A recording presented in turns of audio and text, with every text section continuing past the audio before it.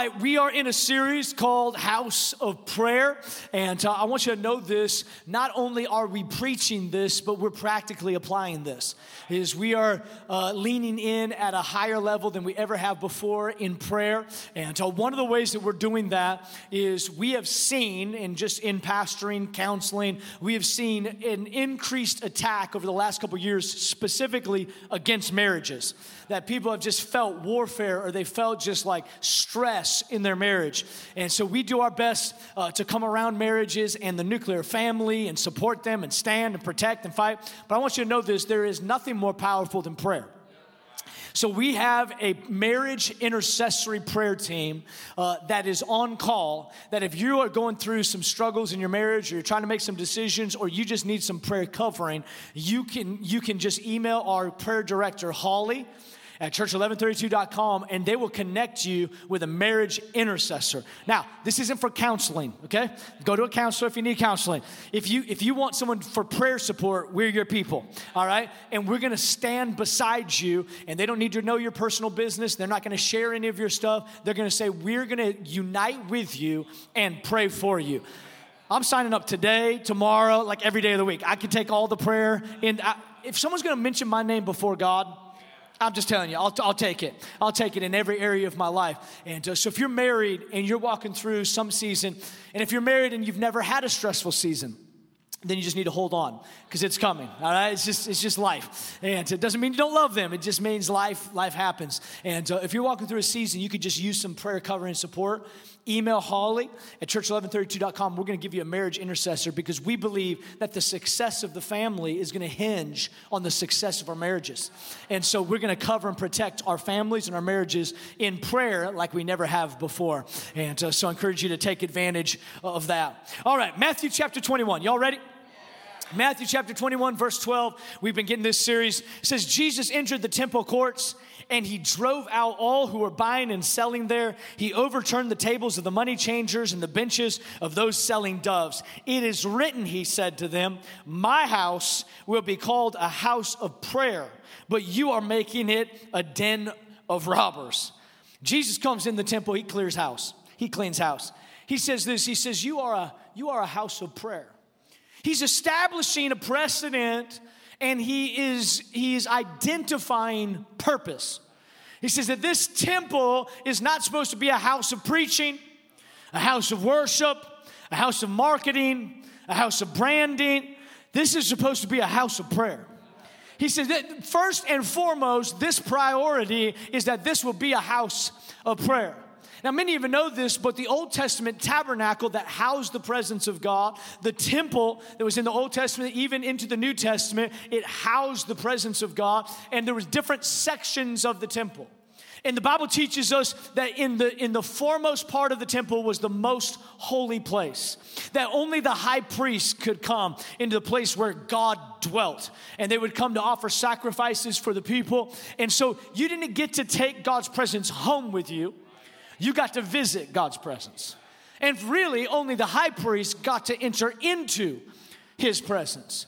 The Bible teaches us when Jesus came to earth, he died on a cross. We're going to celebrate his resurrection on Easter Sunday in a couple of weeks. He died on a cross to forgive you of your sins, but not just that. He also died to give you access to the presence of God.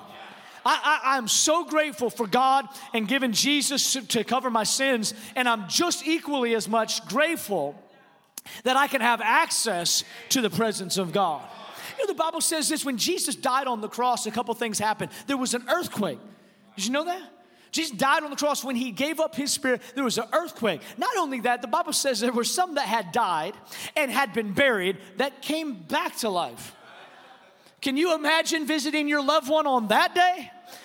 The ground starts to shake, tombstone rolls off, grandma jumps out. I mean, like, whoa, that's crazy. We don't preach that side of the story. You know that's in your Bible. People, dead people, the original Walking Dead, right there in the New Testament, coming out. Not only that, the Bible says that there was a veil that separated the most holy place from every other part of the temple. That veil was about 18 inches thick. Not wide, thick. And some scholars believe it was over 35 feet tall, and it separated the most holy place from every other place. And so a commoner like us could never come into the presence of God because of the veil. Only the high priest could go behind the veil. And the Bible says when Jesus died, that veil was torn. Not from the bottom to the top like somebody did it, but from the top to the bottom, proving that God had now opened up a way for me and for you to have instant access into the presence of God. Did you know this? You were created to be a house of prayer. Not just the temple, not just the tabernacle, not just visiting God, but God created you to be able to step into His presence at any time. Jesus died to forgive you of your sins, but He also died to give you access to God. The Bible says so we can come before His throne with boldness or with confidence. John chapter 15 verse 4 gives us an interesting look at being connected to God. John 15 verse 4, it says, "Remain in me as I also remain in you. No branch can bear fruit by itself. It must remain in the vine. Neither can you bear fruit unless you remain in me." There's a lot of people trying to bear fruit outside of God. There's a lot of the world that's trying to have success outside of Him or peace outside of Him. John is writing, he says, if you don't remain in God, nothing can come from it. There is no fruit that comes from it. "I am the vine, you are the branches. If you remain in me and I in you, you will bear much fruit. Apart from me, you can do nothing. If you do not remain in me, you are like a branch that is thrown away and withers. Such branches are picked up, thrown in the fire, and burned. If you remain in me and my words remain in you, ask whatever you wish, and it will be done for you. This is to my Father's glory, that you bear much fruit, showing yourselves to be my disciples." And John, when he writes this, he uses a word, remain, which means to abide. So let me say it this way. God is not a hotel in which you visit. God's a house in which you live. This is what John is saying. He's saying your connection matters. That you are supposed to be connected to God. That you're supposed to be, He's the vine, we're the branches. We are connected. When we're connected, we can bear fruit. When we're disconnected, we cannot. Just a couple months ago, I was with one of my mentors. We were in Southern California, and we had eaten dinner, and we were walking through some of the shops, and there was a Tesla store that was there, and they had the models out and everything. And he's like, "We gotta go check it out." And I said, "All right, so let's go in." I saw him from Texas. It's not quite as bad as California. And he's like, "I live in California. I need a Tesla." And so we went in. And he'd actually just bought a Tesla, but he wanted to talk to the sales guy about some other things. And so we're talking, and they're talking about all the specs and the new Teslas coming out and all this. And the salesman says, "Yeah, but have you heard about our solar power?" And my mentor, he's like, "No, I haven't really heard about it." He goes, "Oh, you got to get our solar power. You know, it's not just the car. You can get solar power. You can get off the grid." He goes, "Your power bill is going to go from $400 to $34." I'm like, "Wait, what? I live in Texas. My power bill is not friendly to me." So I'm interested in this. He says, "Yes, it's solar powered. You got to get some of this Tesla solar power." So we're looking at it. We're all into it. And he goes, "Wait, I have to check your address first because I need to see where you live because I got to make sure that you get enough sunlight to provide enough power to power the whole house. Because if you live in an area where you're not getting enough sun, you won't have enough power." And the Holy Spirit began to speak to me. That many of us, we live our life like solar-powered Christians. That we're good as long as we've had enough exposure. But if you get us out of the exposure for long enough, we forget everything. People come to church and they get exposure and they're fired up for the week. And they get up on Monday morning ready to pray, ready to seek God, ready to get after God's purpose. By Wednesday, they don't even know if God exists. It's solar-powered Christianity. It's this Christianity that says, as long as I'm in the right environment, I'm good. But you take me out of the environment, and I forget everything I've learned.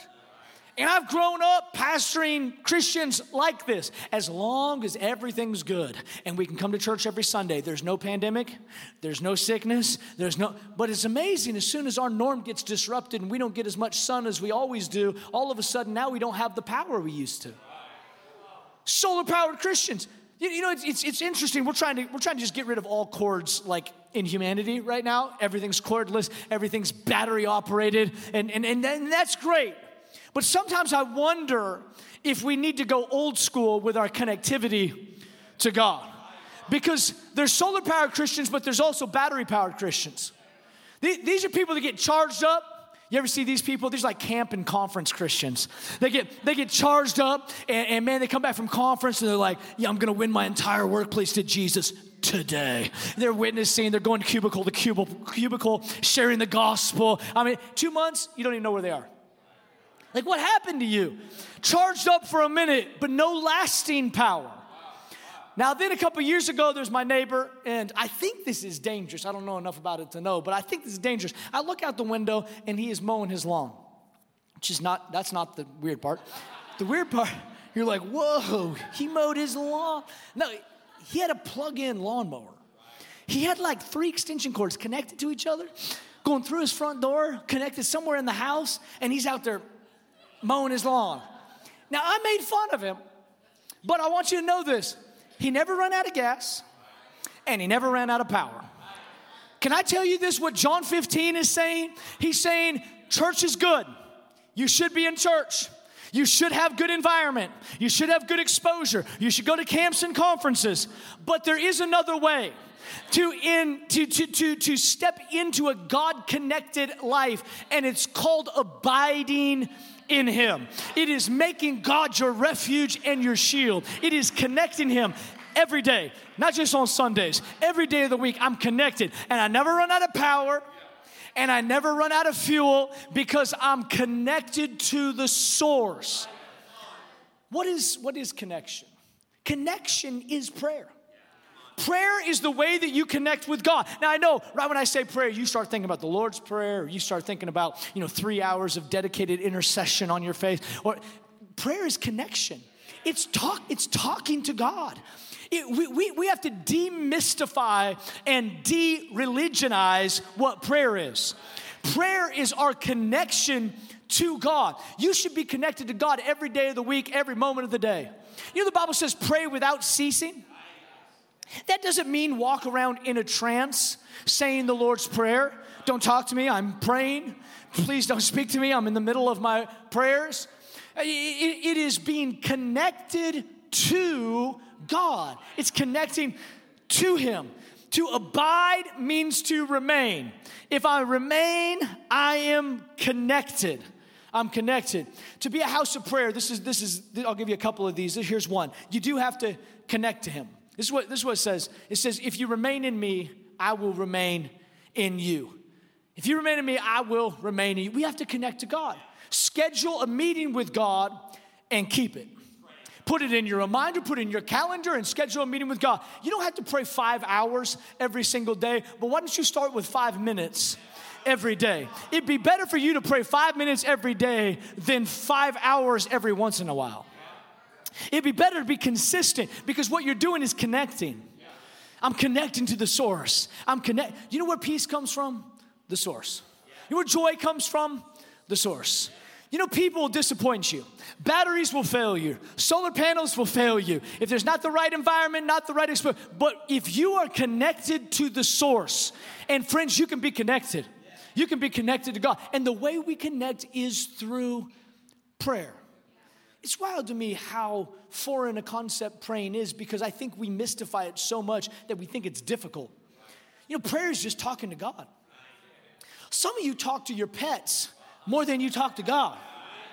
Your dog sees you coming home from work and gets worried, like, here he comes. I'm going to hear about his boss. I'm going to hear about...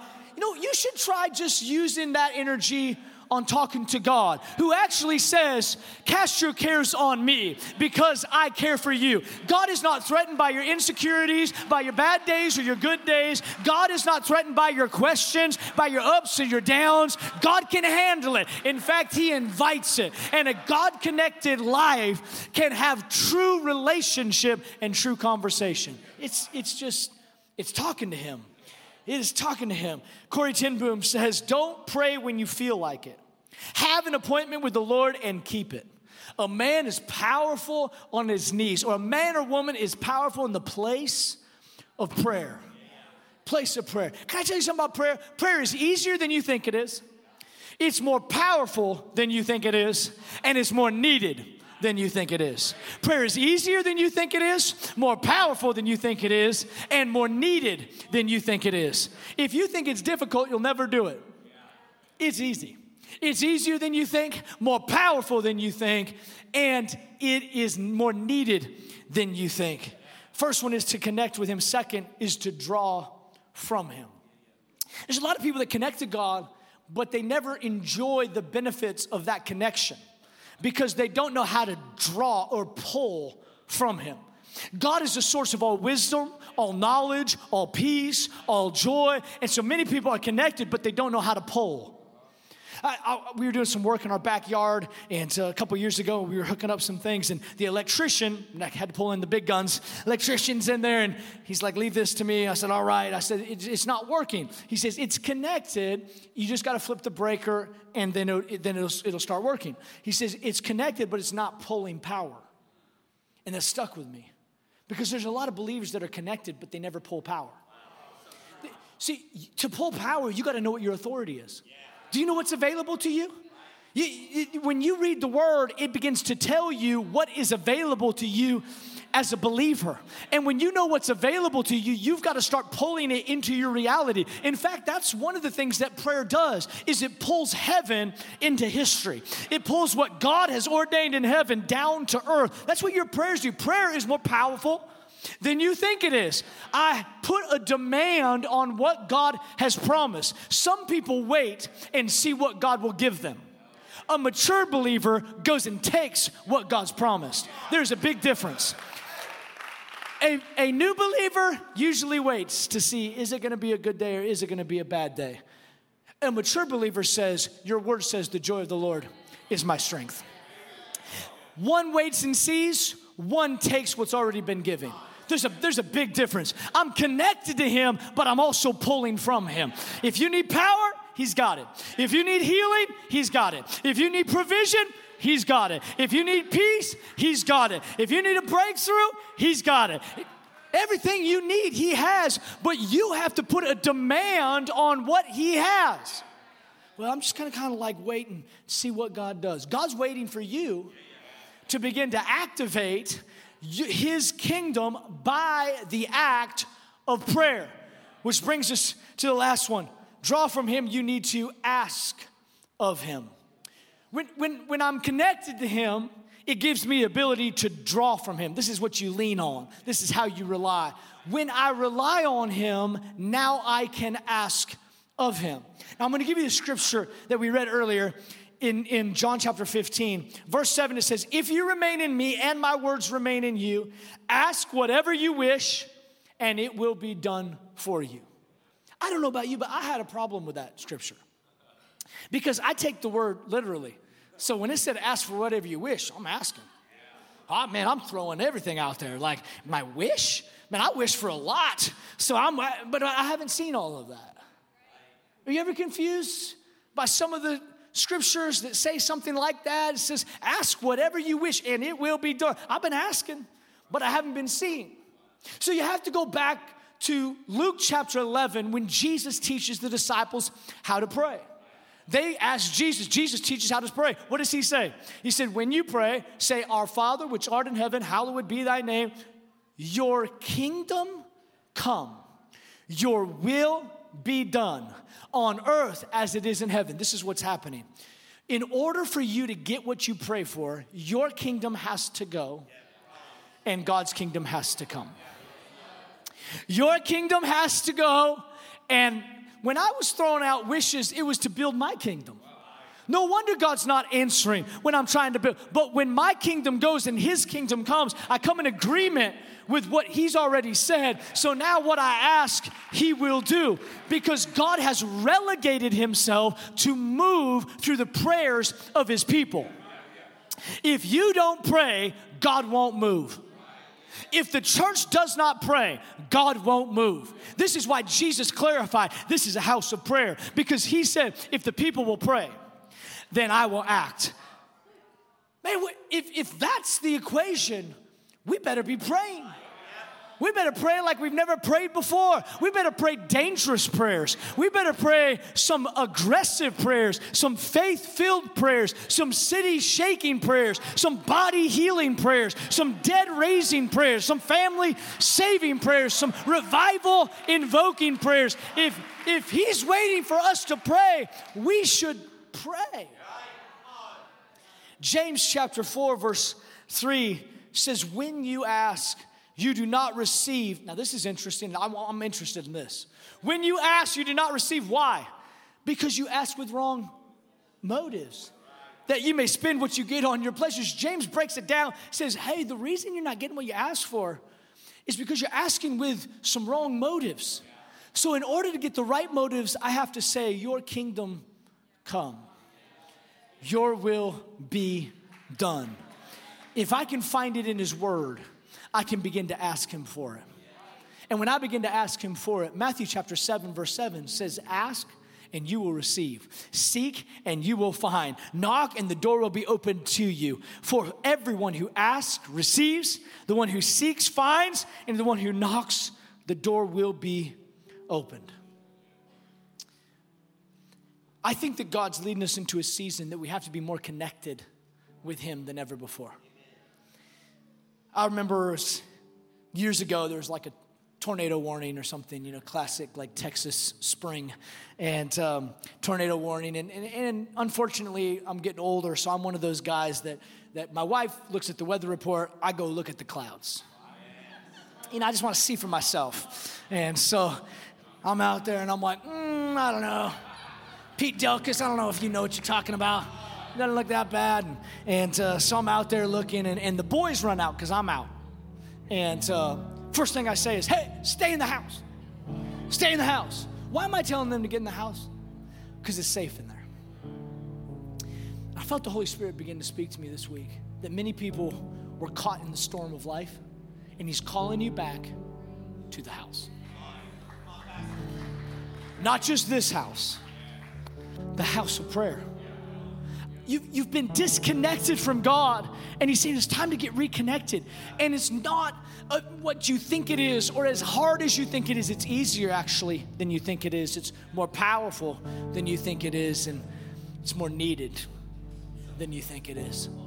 There's another scripture in the book of James, chapter 5, verse 13. It says, is anyone among you in trouble? Let me just ask you, is anybody in trouble? Another translation says this, is any among you suffering? Anybody going through something where you're suffering a little bit? This is what it says. It says, let him pray. Let him pray. Is anyone happy? I'm just going to tell you, you're going to fit into one of these two categories. You're either suffering or you're happy. Because if you're not suffering, you're happy. If you're not happy, you're suffering. He says, if you're suffering, pray. If you're happy, praise. You know what a lot of people do? If I'm happy, I disconnect. Until I run out of steam again and I got to go get in the right environment or I got to go get charged up.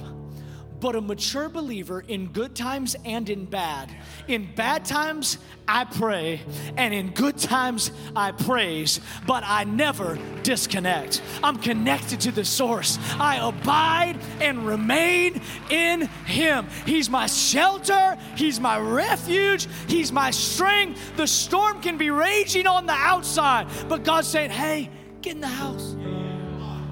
Get in the house. Get back in the house. Sometimes it's silly. This last tornado warning was this year, and me and the boys are a little older, they're out there with me, and we're assessing together. And I'm like, this one looks bad. Yep. Oh, that stop sign should not fly by. That's some intense wind. And Jamie, she starts yelling from inside the house. Boys, get in the house. Get in the house. She's not angry. She's not mad. It's almost playful at how silly or stupid we're being. And she's like, get in the house. Lovingly, I think God's like giving us a little charge today. Get in the house. I'm glad you're in church, but get in the house. Come on, connect with God. Put a schedule on your calendar, a meeting on your calendar, and meet with God. Watch what happens when you begin to connect with Him, draw from Him, and ask of Him. I'm talking about praying dangerous prayers. I'm praying for asking for things that are bigger than you can conceive in your own mind and your heart. Why don't you read your Bible and see how good God is, how big God is, and begin to ask like you never have before. And friends, if you're suffering, pray. If you're happy today, praise. But no matter what, stay